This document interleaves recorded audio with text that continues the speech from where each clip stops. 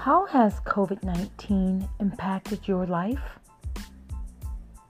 We might be physically apart, but it's more important than ever to stay connected. Every day for a week, we post all sorts of questions on our social media platforms, including Facebook, sometimes Instagram, and Twitter. We ask people to comment to let us know, how is this pandemic affecting you, affecting your family, or even your neighbors and close friends. Many people have shared their experiences and advice with us. They've shared some stories as well as some tips. Also their perspectives and their voices. Therefore, I want to hear from you, and I want to deliver some very helpful and impactful information that can help you deal with the day-to-day stressors of this new life that we're all having to deal with around the world. So let's get started. It's absolutely terrible that some people who already had pre-existing conditions, such as perhaps they're blind or they are handicapped, they have an inability to move around without support of a walker or a rollator. Just for example, prior to COVID-19, they were used to leaving their residence, perhaps to take a walk, perhaps to go just outside to get some fresh air, or maybe go to a senior citizen center and socialize with their elderly counterparts. But because of the pandemic, and because of the fact of their age bracket and their pre-existing conditions, they are unable to do the things that they once did. And it has left an unsurmountable impact on their life, their children's lives, grandchildren's lives, etc. They are homebound for the very first time. And if you are used to going out and doing your thing and moving around, and you find yourself homebound, no matter what age you are, you tend to go stir crazy. So I personally am very fortunate to still be able to do the things that I've always done, with some limitations, of course. But there are many people who cannot do the things that they once did, or even a small fraction of it, and have to stay home, because if they go out there, even if they wear a mask, there is a strong possibility that they can contract this virus, COVID-19. And that is the most difficult thing. Knowing that you can't even go shopping, go to your local grocery store the way you once have. But I'm here to tell you that there are many online grocery delivery services available. You just have to Google your local grocery store, such as Walmart or Kroger's, Target, just to name a few, and you will be surprised that most of these companies will either deliver for free, or you can pick it up outside curbside service, which is a plus. So start to find ways to be very creative so that you won't be losing your mind, just beating yourselves against the wall out of boredom. You can be extremely creative by utilizing online Did I say on-site? Okay, it's early in the morning, guys. Early in the morning. On-site delivery services and online services. I need to wake up. Do you hear the hoarseness in my voice? What would you like people to know about living in certain restrictions due to the COVID pandemic? What would you like people to know? We would love to hear from you guys. You can email your comments to Jula, Jula, Ducre, D as in dog, UCRE, at gmail.com. Jula, DUCRE at gmail.com. We would love to hear from you.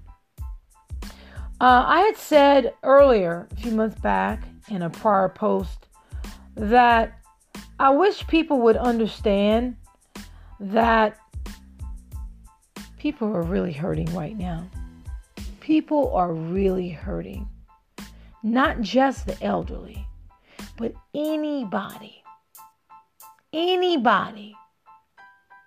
that lives and breathes. Anybody that has had a job, or even if you are homebound. How about the difficulties, of going to the doctor's office? How about that? Or going to your local library and using the computer. It's pretty much non-existent if you live in a small town. Because if you live in a small town, there are only X number of computers. And because you have to social distance, most likely those computers, that tool, those resources will be unavailable. Many people are tense right now. Some told me personally that they have been told by store managers that it would no longer be possible to be accompanied by someone if they were blind. Like if you are blind, you have a vision disability. Before COVID-19, in some stores, they would allow the blind to be accompanied by another individual. Now, most stores, I should say all stores in the United States, will allow a service dog to enter the store with their disabled owner, because some people might have diabetes, and at any moment, they could fall into a diabetic coma, or they could have a vision problem. A lot of different reasons. They could be retired military and they are disabled and they need a service dog. Well, in other parts of the country and certain places around the world, they don't allow people with certain type of disabilities to enter their store. I'm just happy that here in America, we have finally gotten it together, and we allow, the person with their service dog or with someone to accompany them to help them, get the things that they need to get and get right back to their home safely. So right now, some of us are feeling even more dependent of others. That being said, when somebody offers to run errands for you, it's not a reason to bring you something different than what you've asked. Just because, you have a disability doesn't mean that you have to be, grateful regardless of whether you got what you were asking for. Or should I say, ungrateful. Because I notice a lot of people are being ungrateful when people volunteer to do things. They'd rather hem and haw and not see the blessings in having someone volunteer their time, their energies, their gasoline, and sometimes their money. Let's just say they can't afford to buy the expensive items, but they bought what they could, afford to pay within their own budget. And you, the recipient, have the audacity to complain about it. Oh, this is not what I'm used to. This is not the name brand. I don't like this. Humble yourself, ladies and gentlemen. Humble yourselves. Because at the end of the day, isn't it about the thought that counts? I would think so. I'm not going to keep this podcast long. I've been missing you all. I have really been missing you all, and I wanted to come on just to check on you, just to see how you guys have been maneuvering during this pandemic, and how has it affected your life? What are some things that you are doing to safeguard yourself from getting COVID-19? What are some tips that you could share to help keep others safe? You know, it could be natural vitamin C. I have a recipe for making a natural organic vitamin C using things in my garden, such as oranges and lemons. If you would like to receive a free recipe, email juladducre@gmail.com. Once again, that email address is juladducre@gmail.com. Well, there you have it. Stay safe, stay warm. Well, if you're in Hawaii, aloha! Because I know that the water is wonderful. You've got the sun, you've got the beaches. Watch out for those, what do they call them? Tsunamis. If you're in Hawaii. If you're in Miami, peace, margarita time. Have a great day. Stay warm, be safe, and I'm out.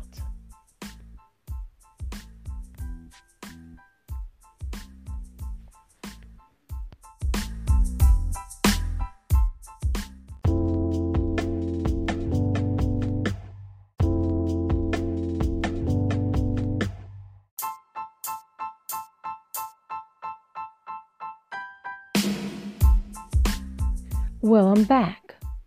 Let's talk about Harvard Health Publishing from Harvard Medical School regarding coronavirus. As COVID-2 virus, known as COVID-2, it has sparked alarm worldwide, as we all should be aware by now. Countries around the world are grappling with surges in confirmed cases, hospitalizations, and many, many deaths. Preventive measures such as physical distancing and masks to slow the spread of the coronavirus have created a new normal in many, many places. Healthcare workers and hospitals have once again ramped up capabilities to care for large numbers of people made seriously ill by COVID-19. Meanwhile, scientists continue to explore potential treatments and prevention strategies.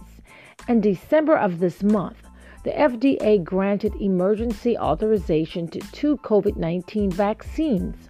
At least 2 other vaccine candidates are close behind. The first vaccines were given in mid-December, with healthcare workers and residents of long-term care facilities among the first to receive the injections. I'd like to share a few questions with you that not just people from the general public, well, I guess I'm from the general public, and this is one of the main questions that I do have right now. I'm sure that you're going to have probably many, many questions as well as I do in the coming days. First question. Once I get the COVID-19 vaccine, can I stop taking other precautions? Well, here's what they're saying. The Harvard Medical Health Center. Here's what they're saying. The vaccine will protect you from getting sick, but it may not prevent you from infecting others. That's why, at least for now, you should continue wearing a mask and physically distancing from others even after you get your shot. Did y'all hear that? Even after you get your shot, you should continue wearing a mask and physically distancing yourself from others. Clinical trials of the Pfizer/BioNTech and Moderna vaccines found that both do a good job preventing symptomatic COVID-19 disease, including severe COVID-19 itself. However, the trials did not measure whether a person who is vaccinated is less likely to spread the virus to someone else. It's possible that the vaccines protect against COVID-19 disease by preventing a person from becoming infected. However, it's also possible that the vaccine protects a person from getting sick, but does not prevent the vaccine virus from replicating in that person's nose and throat. So I'm going to repeat that. It's possible that the vaccine protects a person from getting sick, but does not prevent the virus from replicating in that person's nose and throat. So the next question, does that mean there's enough virus in your nose and throat to infect someone else? They say not necessarily, but they say, quote, we need more research to know for sure. So the answer is they don't know. The next question is, where does that leave us? I want to know, and I'm sure you do too. If you're among the first groups of people to get vaccinated, it's best to continue wearing your mask and maintaining physical distance in order to protect others who haven't yet gotten the vaccine. And I'm going to go a little bit further. Continue washing your hands for 20 seconds. When I come back, we're going to talk about what do we need to know about the Moderna COVID-19 vaccine that the FDA has authorized for emergency use. What do we need to know? And also, will the COVID vaccine prevent us from infecting others? And lastly, could an mRNA vaccine change our DNA? Thank you for listening. Please hit the love, the like. Remember to share this podcast. Check out my other podcast. You can listen to the Julie Ducre Show on Spotify as well as other podcast platforms. Thank you and have a great, great day. Be safe. Wash your hands 20 seconds. Remember to wear your mask